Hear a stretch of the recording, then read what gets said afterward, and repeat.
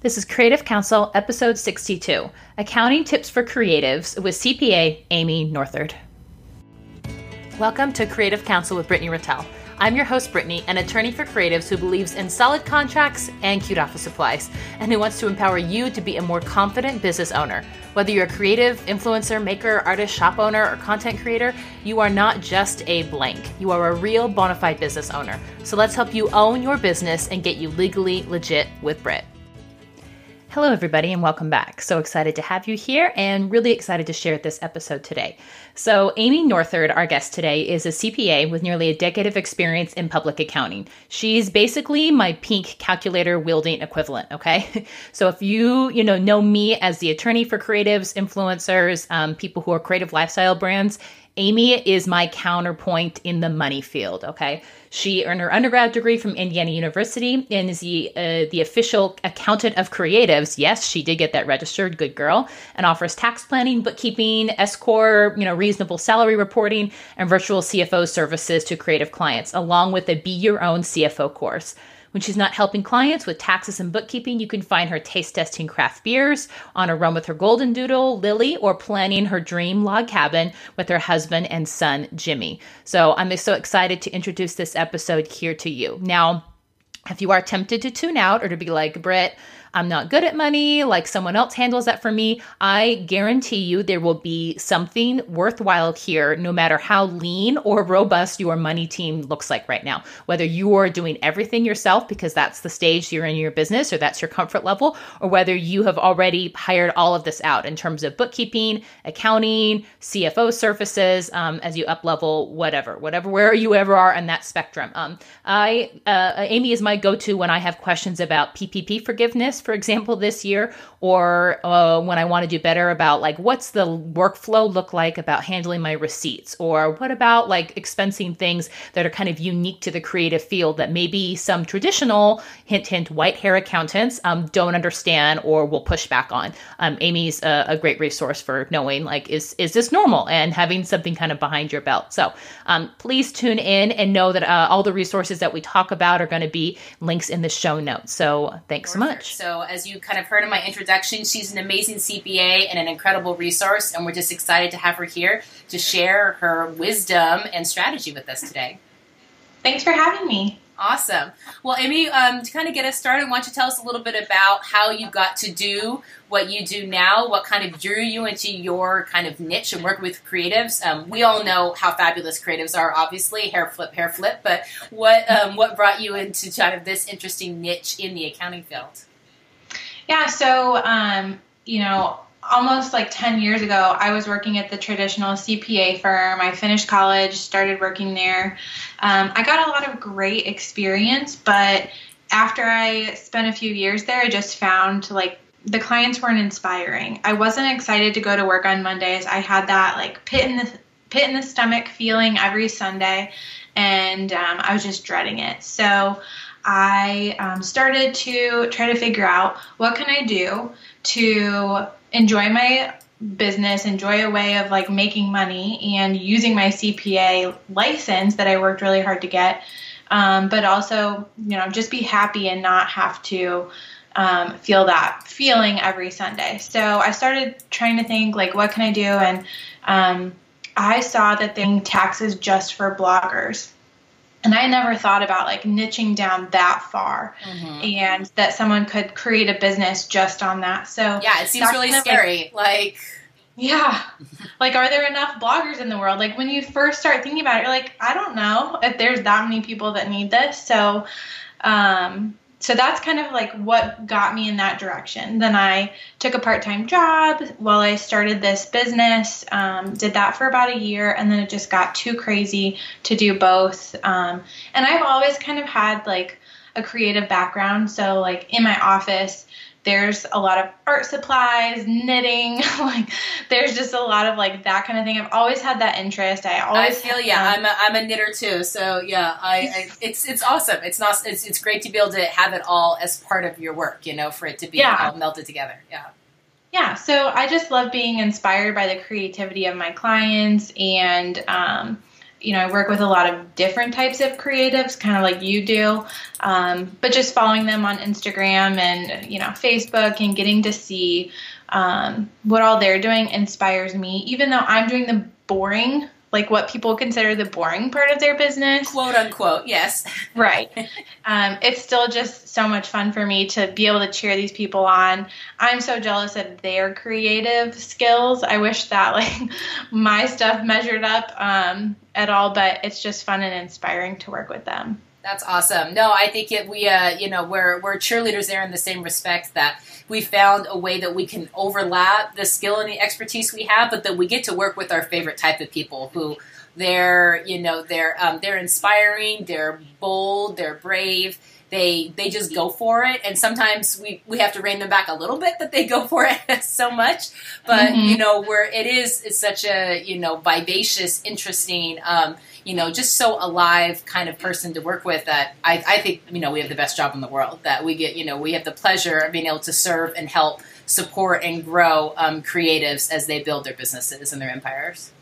Yeah, I totally agree. Awesome. So you started out kind of doing more traditional kind of CPA work, right? Just kind of client work, helping people with taxes. And then you've kind of now grown that to a sizable business. You have to tell us how many clients you have because I know it's a crazy number. And then even kind of evolved past there. Tell us a little bit about that process, what that looked like. Yeah. So when it was just me, it was me by myself for a long time.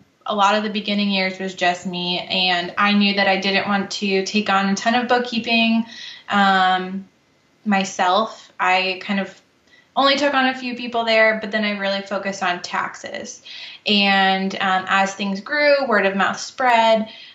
We just, expanded quite a bit to needing to start hiring contractors to help me with the taxes. We've now hired 3 employees in the past year and a half to come on and do the bookkeeping side of things because we really found that people were needing bookkeeping even worse than just the taxes. What you put into the tax return is garbage if the bookkeeping hasn't been done correctly. Yeah, so, it is no stronger than the month-to-month profit and loss and expensing and all of that. Yeah. Yeah, exactly. So we kind of switched gears the past year to focus on our virtual CFO and bookkeeping and just getting people set up with that so that their numbers are in good shape when it comes to tax time. And that way, we are confident in their numbers that we're using for the taxes, and we can be involved with this stuff throughout the year rather than like your typical accountant where you're just talking with them once a year and they're just giving you bad news. We're able to plan for that stuff so that there's not that $20,000 tax bill due. Yeah, you guys are transitioning from being ER docs to, more wellness providers who are like, you're coming in for your checkup and how are things going and how are you feeling, which, let's be honest, everyone likes those visits more than going to the ER. Yes, exactly. Great analogy. Yeah, awesome. And tell us how many clients you have now. So we have about 50 bookkeeping clients, and then we have about 500 tax clients. That's crazy. That's a crazy client load. I cannot imagine. Yeah, it's crazy. It's why I can't do it myself, even remotely. So my husband started working with me about 3 years ago, and he does a lot of like the admin and tech stuff, and then we have all the CPAs that I lean on a lot. Awesome. So when you first started getting, you said you kind of, you put yourself out there that you were in this niche, that you boldly kind of said that you were going down to creatives. Did you have hesitation about that? Did you think that there was going to be enough people? And how did you start, attracting your ideal client? You would think like a rational person would be kind of nervous about niching down that far. I was just really excited and never really thought like there's not going to be enough, because once I realized that was a thing, like there are all of these business owners out there that need help with this stuff. I was kind of overwhelmed by how many people out there that needed this. So I never really felt that nervousness. I don't know where I was going with that. But you just went for it. That's awesome. Yeah. Yeah. And then in terms of, did you just start creating content, or what was your strategy in order to kind of reach out and find your people and make sure, because I think, you're a little bit like me, in that we know people need our stuff, but they don't always know they need us, and they don't always like to think about us or spend their money on us. And so it's a little bit of a tough marketing place to be in sometimes. Yeah. Yeah. I think I've really focused on like creating free content with the blog and doing guest posts and doing free webinars. Like I was trying to get out there and get in front of as many groups as I could, even though like podcasts and public speaking, kind of stresses me out sometimes. That stuff, like going outside of my comfort zone, has been the best investment in my business. Every time I've done it, Amen. I love that.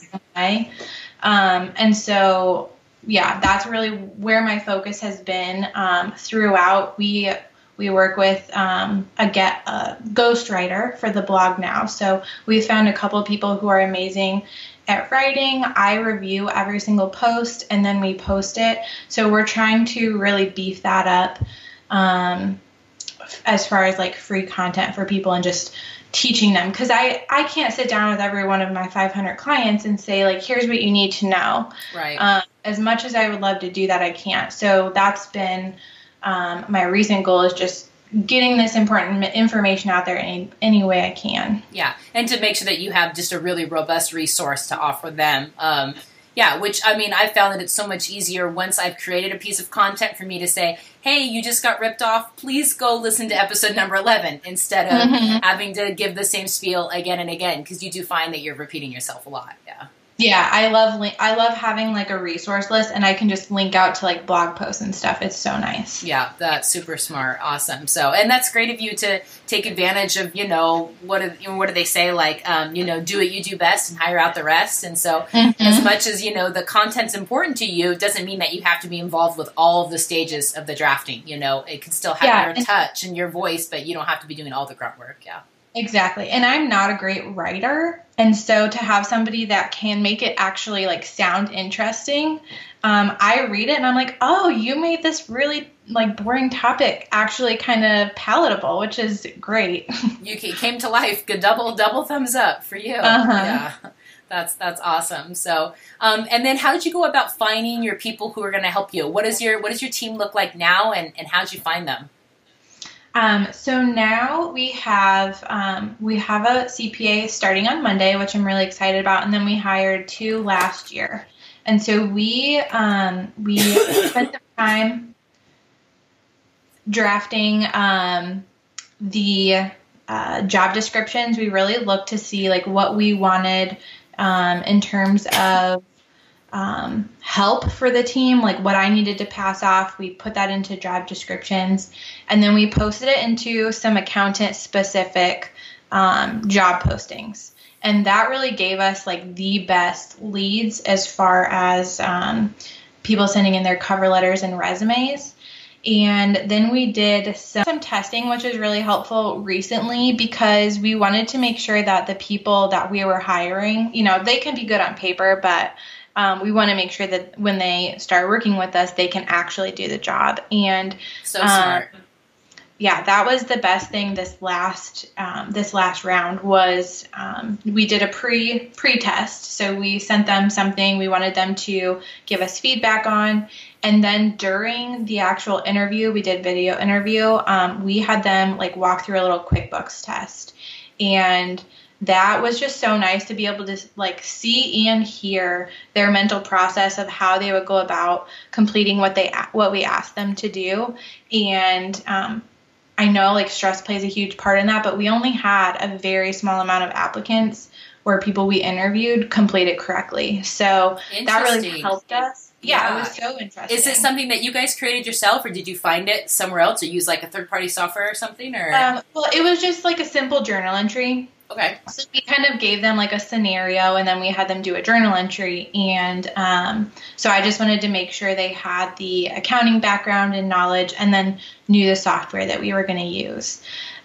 So that it really helped narrow things down quite a bit. And so we could definitely, instead of having a large pool of people that looked great and have a hard time, it narrowed it down to like a couple of people and made our decision a lot easier. Yeah, that's awesome. And I think that's a really scalable tip for those of you who are listening who are like, that's great. I'm not a CPA and I don't care about QuickBooks, but if there is another, especially a piece of software or something or a process or a methodology that you use in your business pretty regularly, and that's what's going to be helpful and useful for someone to learn, then why not have some sort of skill test based on that to make sure that, people can be confident and be able to fit into your organization and use that correctly. Yeah.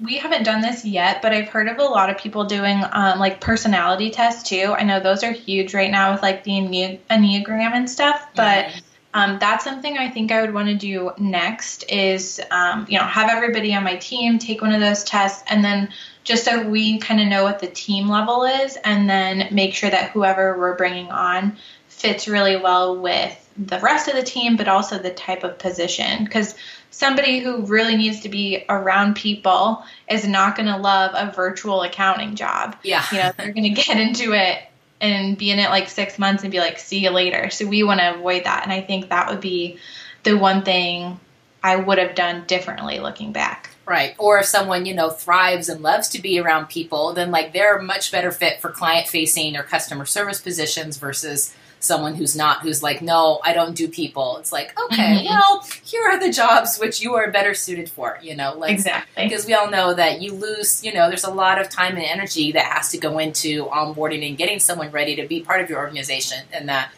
certainly, having that not go well can be super frustrating. Yeah, for sure. In that respect, I did want to make sure that we had some classic accounting CPA tips here, because I know people are always excited for those, even if not all of their hearts thinks that they're as excited for those as they need to be.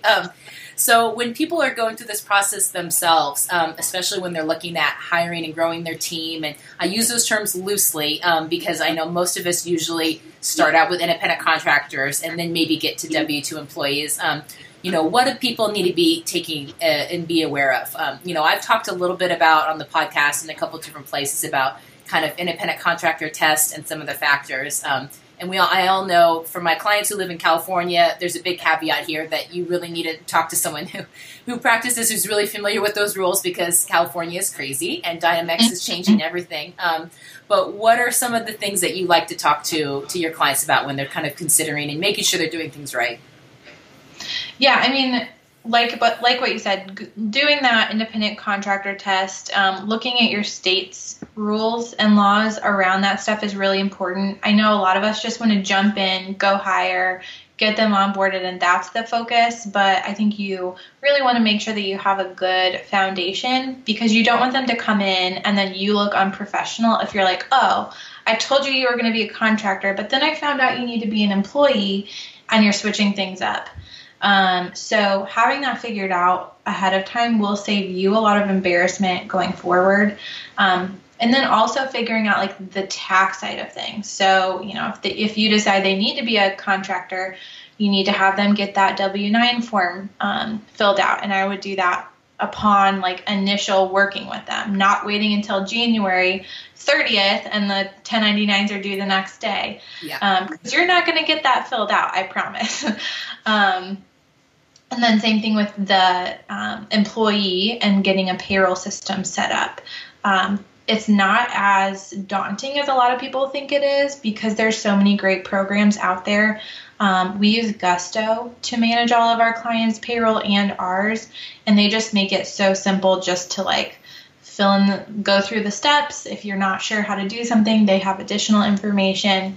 And we help people with that too, but they have done a lot of the legwork when it comes to each of the states as to like what's required, workers' comp, all of that stuff. Mm-hmm, exactly. Super, super smart. So with the, general framework of if you are doing too much control of somebody, even if you call them an independent contractor, even if you bought one of my independent contractor contract templates that says that, if it looks like a duck and it smells like a duck, if they're, using your laptop and your warehouse, and you tell them when they can show up, when they can leave, and how they can do their job, that looks a lot like a duck. It looks a lot like an employee. Yeah, exactly. Yeah. So awesome. Any other things that you find that people tend to be getting wrong in that area or miss that you keep on seeing being kind of perpetuate about how to distinguish between independent contractors and employees?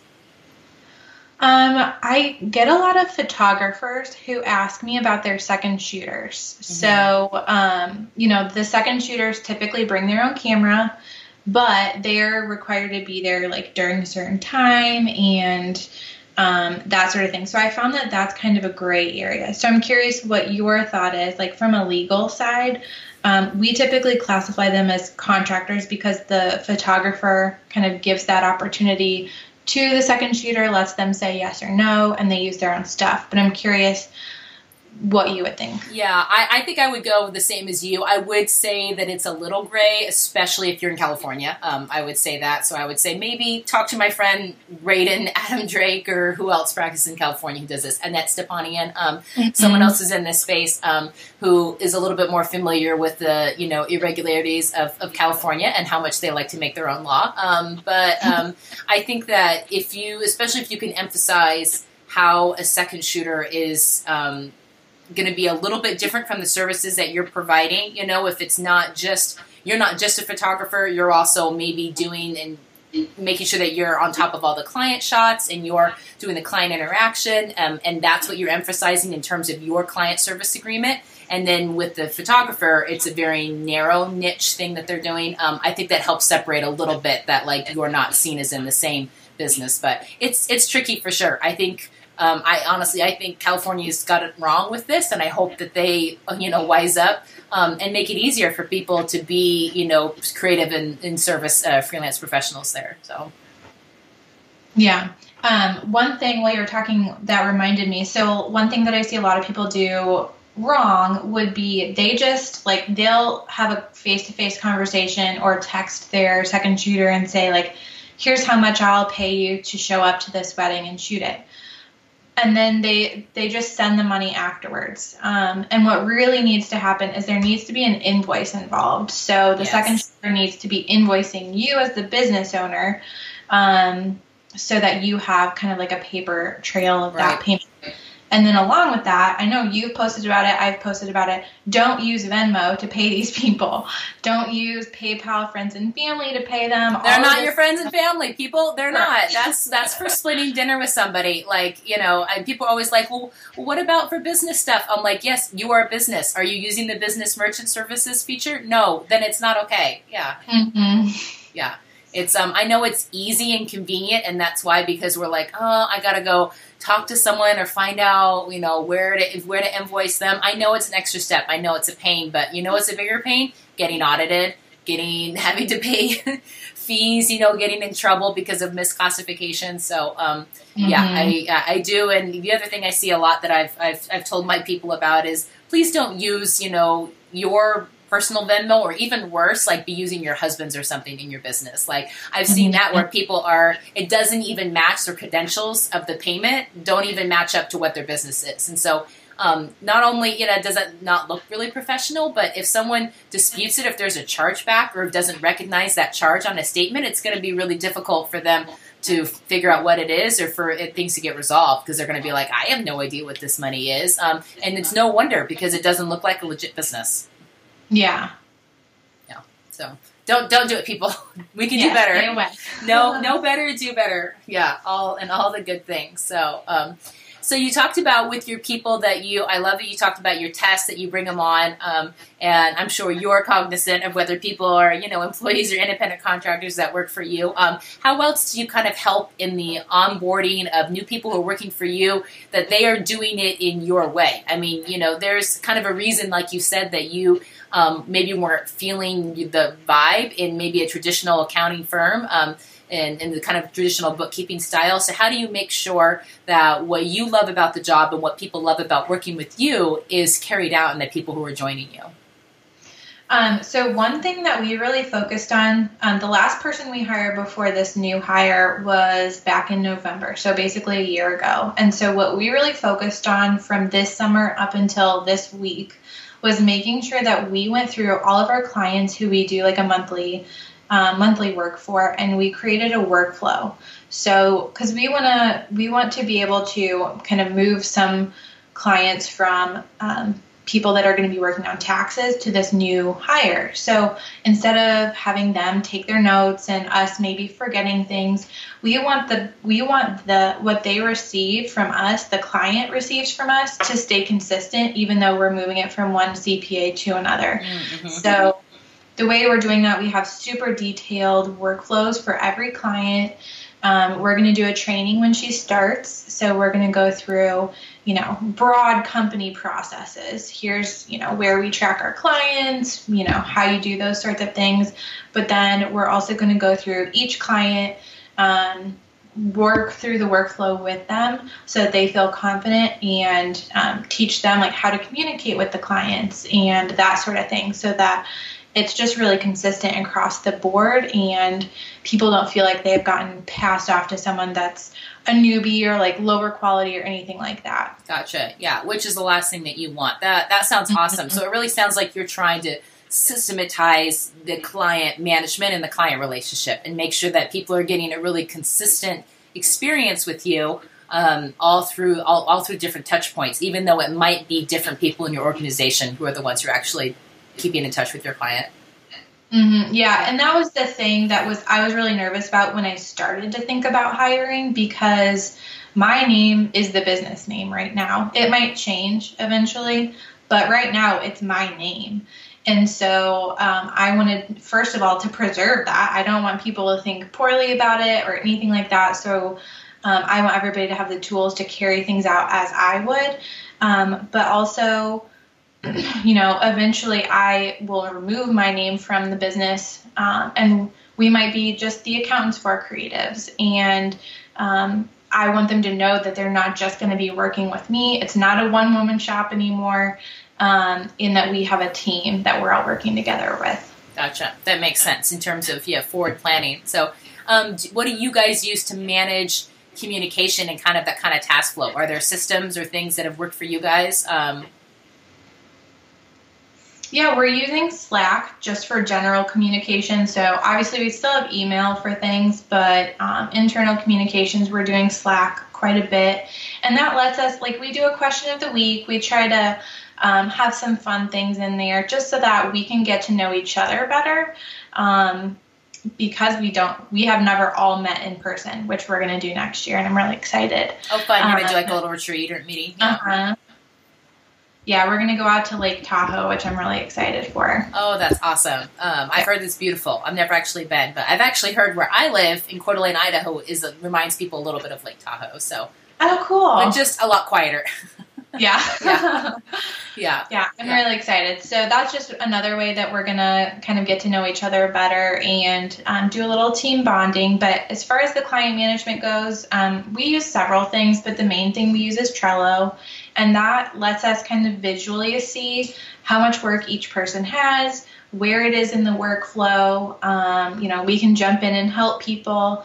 And then especially for tax season, we kind of have that group mentality where we don't just say here's your assigned clients. We put them all into one bucket. And as you are able to, you go in and you do tax preparation or you do review of the returns. So it's just kind of like a team mentality for that. And Trello lets us see what everybody's working on. So, if someone is bogged down by stuff, you can kind of jump in and help. Awesome. So you guys are all, we're all pulling on the same side of the tug of war there. Yeah. Mm-hmm. To get stuff done. So that sounds great, especially since with your business, you guys do have such a crunch time that's limited because of the time frame. It's not like you can as much as you can. There are things you can do throughout the year, but there's always going to be that craziness in April. March, April. You can't avoid it. Yeah, unavoidable. So April 16th is always the sweetest day, I'm sure, to a CPA. Oh yeah. All the things. So, and then in terms of the tools that you recommend to clients, if people who are trying to, up level and kind of get their numbers legit, make friends with their numbers, I'm sure you get the same thing that I probably get all the time is people are like, don't be mad at me, don't hate me, don't yell at me, but I haven't been doing this, or I don't think I've been doing this right. Where do you tell them to start, or what are some things that you recommend that they kind of invest in or make friends with to make this easier? I think if you haven't done anything, and it's towards the end of the year and maybe you have a whole year of bookkeeping to get caught up, don't be afraid of a simple spreadsheet. I think some people think like, oh, that's too simple. I need something like QuickBooks. But honestly, if I had no bookkeeping experience and I tried to use QuickBooks to do a whole year of bookkeeping, it would be a mess and you get so frustrated. So unless you have a good chunk of change to hire that out and get it caught up, just dump all your transactions into a spreadsheet, organize them by, give them a category. You can use a spreadsheet to sort by category, and, there it is. You got your numbers for your tax return. So I think maybe pull up a Schedule C and see which match up, which it's sometimes a little hard now because honestly, not all of those categories are really modernized for the way that we do business. There's a lot of stuff like how many of us really need laundry services? Not a ton. But a lot of us, our education is really high because a lot of us take online courses or, putting stuff into. So, some of that's a little tricky. So don't be afraid to create your own categories. Those will all go, anything that doesn't match what you see on a Schedule C will just kind of dump into that other expense category, and that's fine. What you want to avoid is having like $10,000 in miscellaneous expense. That won't be fine. Yeah. That's the red flag. So, and that's what I've heard from our accountant before, is like, those are never good, or like really easy peasy round numbers never look super good. It's always, we need to make sure that we have something that looks like there's actually a rational basis where you got this number in reality. Yeah. So I would start there. One thing, if you do want to get into something like QuickBooks, the beginning of the year is the perfect time for that because you can start back with January 1st. If you start mid-January, you only have a couple weeks to get caught up and import into QuickBooks, and it just kind of lets you kind of dip your toe into using something like QuickBooks. If you're just a freelancer and you don't have a very complicated business with like sales tax and a lot of merchant fees and those sorts of things, the QuickBooks self-employed option is really good. But if you are anything above, like if you're selling on Etsy or you have sales tax involved, you really need the next level up of QuickBooks. So look into that. If you want to do it yourself, spend some time learning it. Don't just feel like you assume everything is, how everything's working. Take some time, do some tutorials. Lynda.com is great. They have tons of tutorials for a pretty good price, and you could do like 1 month free if you don't already have an account there, and just dig into that when you have a slow season. There's Wave Apps is a free accounting program. They all have their little quirks. It's free for a reason, but if you really don't want to spend the money there, it works. We have several clients who've used it and love it. You just have to make sure you take that time to learn it. Right. That makes sense. And honestly, anything that you do to keep track of this is better than nothing, in terms of making, being consistent. And I would say, the number one tip I always give to people, and I tell them, please think about what you want to do in terms of a CPA or bookkeeping software or strategy but is make sure that you've set up your separate bank accounts because it's so much easier to go and go throughout this work if you set up a separate business bank account, a separate business credit card, and you keep everything clean and separate, and you make sure things stay in their lane, and you don't try to mix and mingle. You save that for your dance floor and your reunions and your company retreats at Lake Tahoe, not in your books. Yeah, and I think I've talked with a lot of people, and I think some of them use their business accounts, especially PayPal. Like it's super easy just to type your PayPal credentials in when you're buying something for yourself. Or maybe you don't want your spouse to see that you bought $200 shoes because you were influenced on Instagram to buy them. So I see a lot of like that, and it's not something we a lot of times openly talk about, kind of hiding those things, but it's easy to do. I have honestly found myself in that trap, like the mindset of like, oh, I have money in my PayPal account. I could just use it. Then I don't have to explain that I overpaid for some really cute shoes, so I think getting a handle on that and really like making that your resolution, if that's something that you find yourself doing, is also important. Just make your business accounts only for business. Yeah, I know. I think thank you for bringing that up. I think that's really important. I think the advice that I have heard is to really treat PayPal as a pass-through. And so really, as soon as all your money's there, you should move that on to whatever bank account you're using in terms of an operating fund, or if you're holding money for taxes, or I use Profit First now. And so there's, there are things that money has to do once it gets into my accounts. There are rules that I need to follow on certain dates to move it around. So, yeah. Mm-hmm. Yeah. She's nodding vigorously. She's a fan of all of that. Yeah. So other than kind of those tools, you have some kind of tips for us to kind of reduce stress at tax time. So why don't you tell us a little bit about that? Yeah. So these tips are things that will help you like not have a heart attack when you file your taxes, just keep things a little bit more accurate and more manageable. So the first one is, if you're taxed as a sole proprietor, make sure that the payments to yourself are not included as a business expense. The reason for that is because, like, let's say you have a profit of $10,000 and you pay yourself $5,000. You might think, if you include that as a business expense, oh, I only have $5,000 of taxable income. I'm only going to save 25% of that. I'm good on taxes.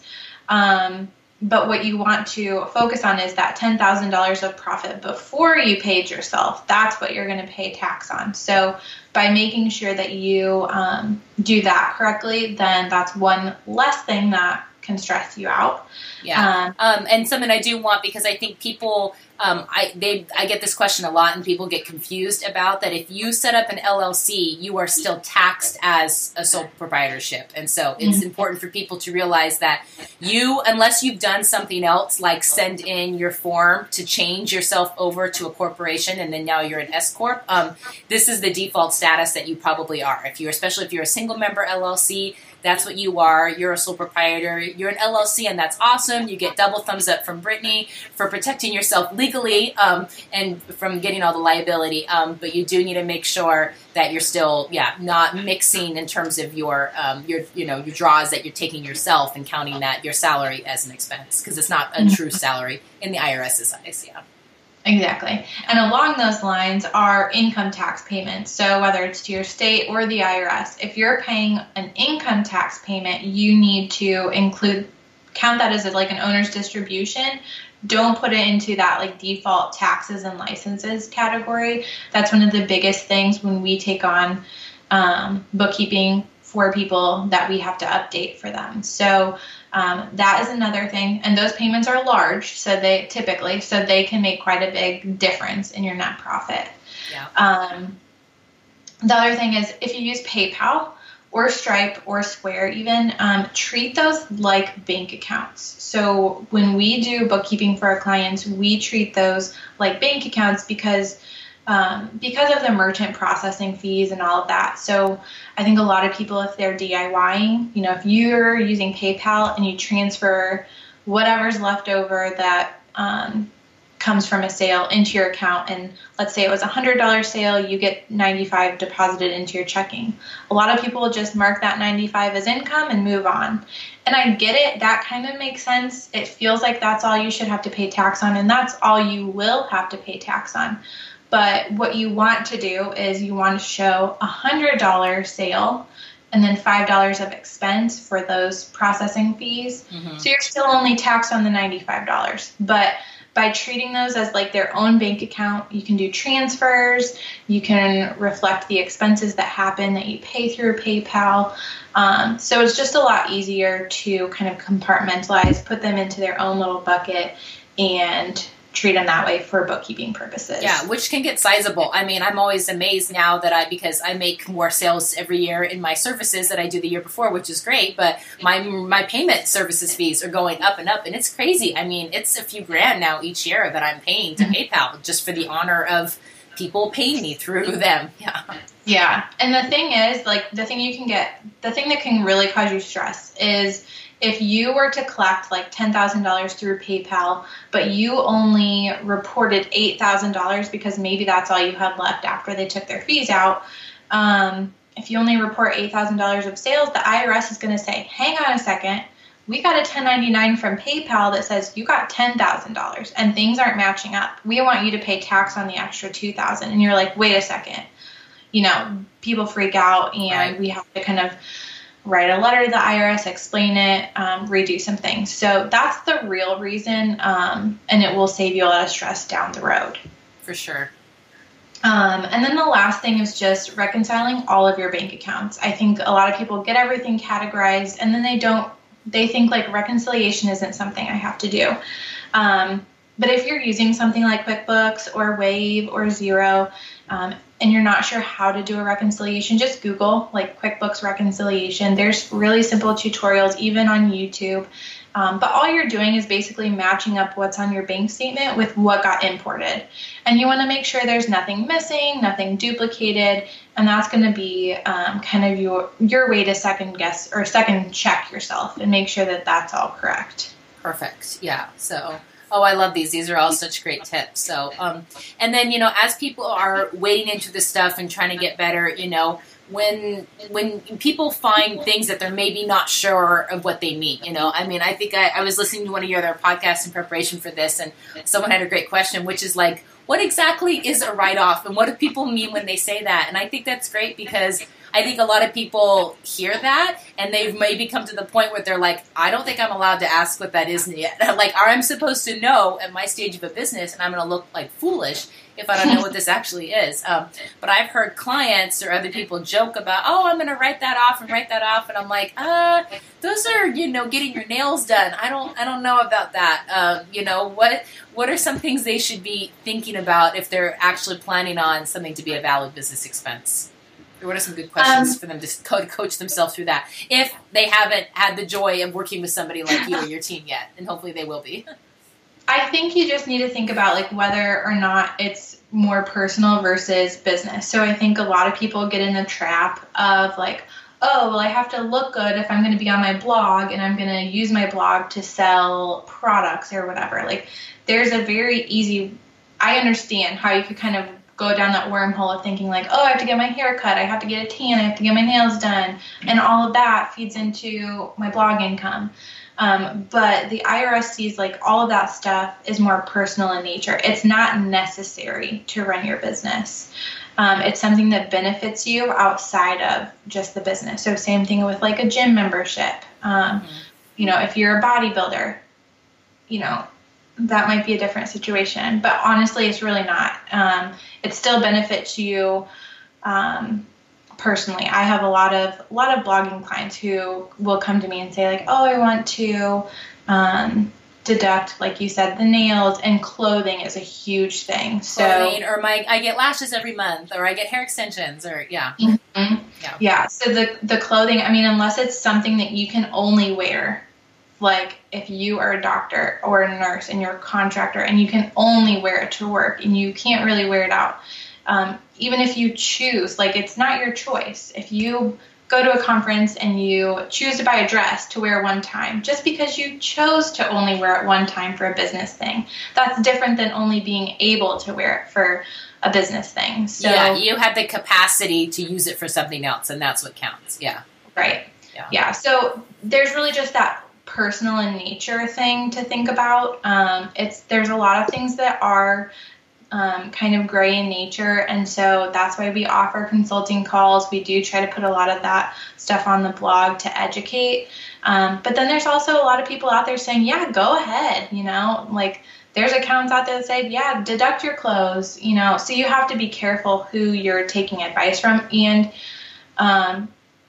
get some background, like have them say, can you show me the IRS, code for where you're getting this information. I think having that as a little bit of a backup is good, rather than just taking blind faith from anyone you talk to or any Facebook group you post in, because I see a lot of people asking for legal and tax advice in Facebook groups and then just going off of what random people tell them. So getting some background and actual data behind what they're telling you. Yeah, I think that's really wise. And, you need to know kind of what your own level, what your comfort level of what risk is and what you tolerate, and then kind of make sure it's matching with whoever is advising you, what your CPA or your bookkeeping folks are, and make sure that makes sense for what you have on the line. Because is it really worth it to you for this dress to be deducted for a conference, for the risk of what can happen if it's flagged or if it triggers an audit or, whatnot. Mm-hmm. So, yeah. Yeah, wise stuff to talk about. So, well, the last thing I kind of wanted to talk about is you have, been in the space and serving clients one-on-one, and now you've grown to like this agency model, which I think is super interesting. And there's some great lessons that we talked about today that will apply to people, even if they're, like I said, not doing your exact service, but looking to expand using that model. And then now you also offer a digital product. You have kind of your virtual CSO service kind of combined with that. Kind of tell me a little bit about how that got started and what that looks like. And because that's a different world. I mean, for a lot of people don't realize it's kind of running like an entirely new business. Yeah. Mm-hmm. Yeah, it was born out of just doing like tons and tons of free calls with new clients, consulting calls, and I was just getting a ton of the same questions over and over again. So I wanted there to be something that was accessible. I mean, it's $30 a month. You can go through the content. It's bite-sized pieces. There's 6 lessons, 20 minutes each. They all come with cute little workbooks with them. And I wanted that just to be something that, if you learn better through visual or through reading, we had a bunch of different platforms. But I worked with my husband on creating that. We're going to refresh it soon. So we're going to create new videos and kind of go more in depth in the bookkeeping side of things. But it was something I wanted to be able to send people that maybe did not, weren't ready to invest in hiring out bookkeeping, or they didn't want to pay $200 for a consulting call. They just wanted to kind of take it on their own time, figure things out, but have someone kind of guide them through the process. So that's why I created that. One of my favorite things about it, though, I added in, we do like a Facebook group. So we have a private Facebook group for everybody. They can ask questions there. They're not going to be real personal questions, like how much tax am I going to owe and that sort of thing. But it's a little bit more general, things you don't mind other people seeing. Right. And you get basically access to a CPA for $30 a month to ask as many questions as you want. So that's, which is a steal. Right, I know. That's kind of my favorite part about it, is just that accessibility and being able to offer that information. Yeah. Which, I think is really smart because, like you said, so many of these questions, while everyone likes to think that they're a special, rainbow unicorn and so unique, and you guys are all wonderful people and you're all talented, there are a lot of things that are very similar in a lot of different businesses. And so you do get the same questions over and over again, which means that if you can provide a resource like this to answer those questions, you can help a lot of people and give that to them at a really reasonable price that still supports your business and your family, but also gets help into the people who need to have it. Exactly. Yeah, I was way underpricing a lot of my consulting in the beginning just because I kind of felt bad. Like, I want to give them this information. I don't want to charge them a ton. They need it. Yeah, girl, I hear you. You're preaching to the choir here. Yeah. Yeah, I reversed things. Like, I made a cheaper option that I could provide to more people and then raised that like one-on-one thing, which was tough for me to get over, but I got over it. Yeah, you listen to some Rachel Hollis, you put on some, 90s rap, you do whatever you need to, and and make it happen. Yeah. Yeah. So in your business now, now that you've kind of managed, you said, you have your husband working with you. What has that dynamic been like? I'm always curious, and I think it's really helpful to see other people who have brought their spouses on in their businesses and how they make that work. What's working for you guys, or maybe what's still a challenge or something that you've discovered along the way? So I think we work best because we stay in our own lanes. So I do, the CPA things. He has a tech website, web development background. He's really great at like business development, figuring out how to streamline things. So he's kind of taken that on. So we really stay in our own lanes. We know what our jobs are. I'm not worrying that he's going to be doing something I'm doing or that I should be doing something, so that's been really helpful. The other thing, like the more practical thing, is we just have separate spaces. If we were in a room together, I think it would not work out. He likes to watch YouTube while he works. I like to listen to music. So he's in the room next door, but we just have our own little spaces that we can shut the door. It's almost like he's off at his job that he used to be at. We can still message each other and that sort of thing. But I think that helps as well. We see each other at lunch. He can pop in during the day and say hi, but we still have that separation. Yeah, you guys still have some boundaries. And as much as you like hanging out with them and being with them, you also want to get your work done so that you can enjoy being with them and not having work be what you're doing together. Yeah. Yeah. I would say the only hard thing about it is I feel like it's hard to, like, if we're going out on a date night, it's hard to separate that. Like, sometimes that we need to figure out, like, when we can do date night and focus on that, and then do separate like coffee dates, and we focus on the business stuff. So we're actually going to do one of those tomorrow morning and, prepare for the new hire. But separating that stuff out is still a challenge, because sometimes it's fun to kind of dream and talk about business, but there's also, like, during tax season, I just get to the point where I'm like, no, I can't talk about it anymore. Yeah, you have to make a rule. So, and we find that, I mean, my husband and I, we're not in the same businesses together, but we like talking about our businesses since we're both in small businesses. But then, we find ourselves, that's all we talk about, are either our businesses or just talking about our kids. And so sometimes we have to be like, okay, we love these things. These things are important to us, but also what have you been reading about? Or tell me about that book, or that news, you're watching today, or, really trying to reach for some fresh conversation and connection. Yeah. Yeah. For sure. So, well, awesome. Well, I think everyone's going to love kind of the resource that you've talked about, and I'm sure there'll be people who are interested in, looking you up and seeing everything you have to offer to creatives in the space. What's the best way to connect with you? Probably the best way is through my website and Instagram. So Instagram's where, like, I love to post cute calculator pictures, a little bit about my family. That's kind of my creative outlet right now.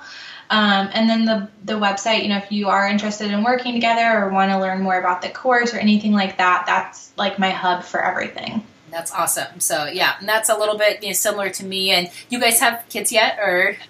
Yeah, we have the 2. He just turned 2. He just turned 2. Oh, that's exciting. So how has that balance been in terms of, now mompreneur in it?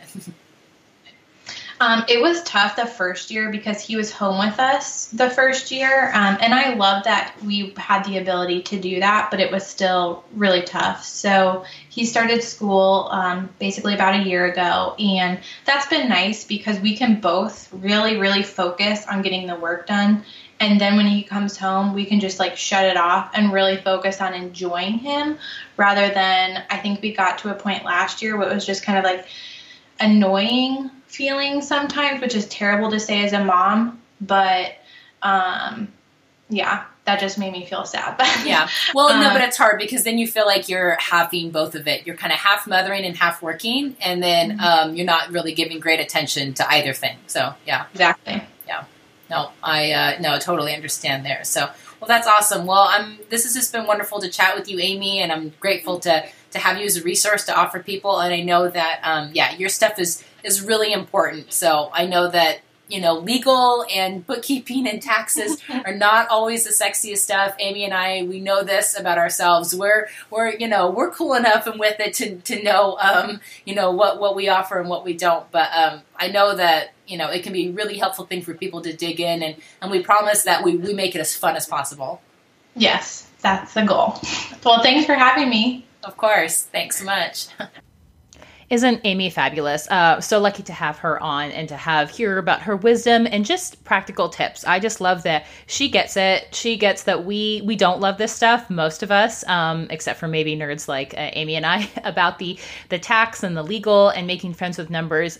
But this stuff is important, guys. And I can't tell you how many stories that I hear when people feel comfortable to kind of be open and be vulnerable about some of the shadows and, real struggles in their businesses, about how many people lose money or get swindled or, they are at risk of embezzlement from family members, from people that they thought they could trust, from things going poorly because they weren't on top of their numbers. And that's not to say that, those people deserved it by any stretch of the imagination.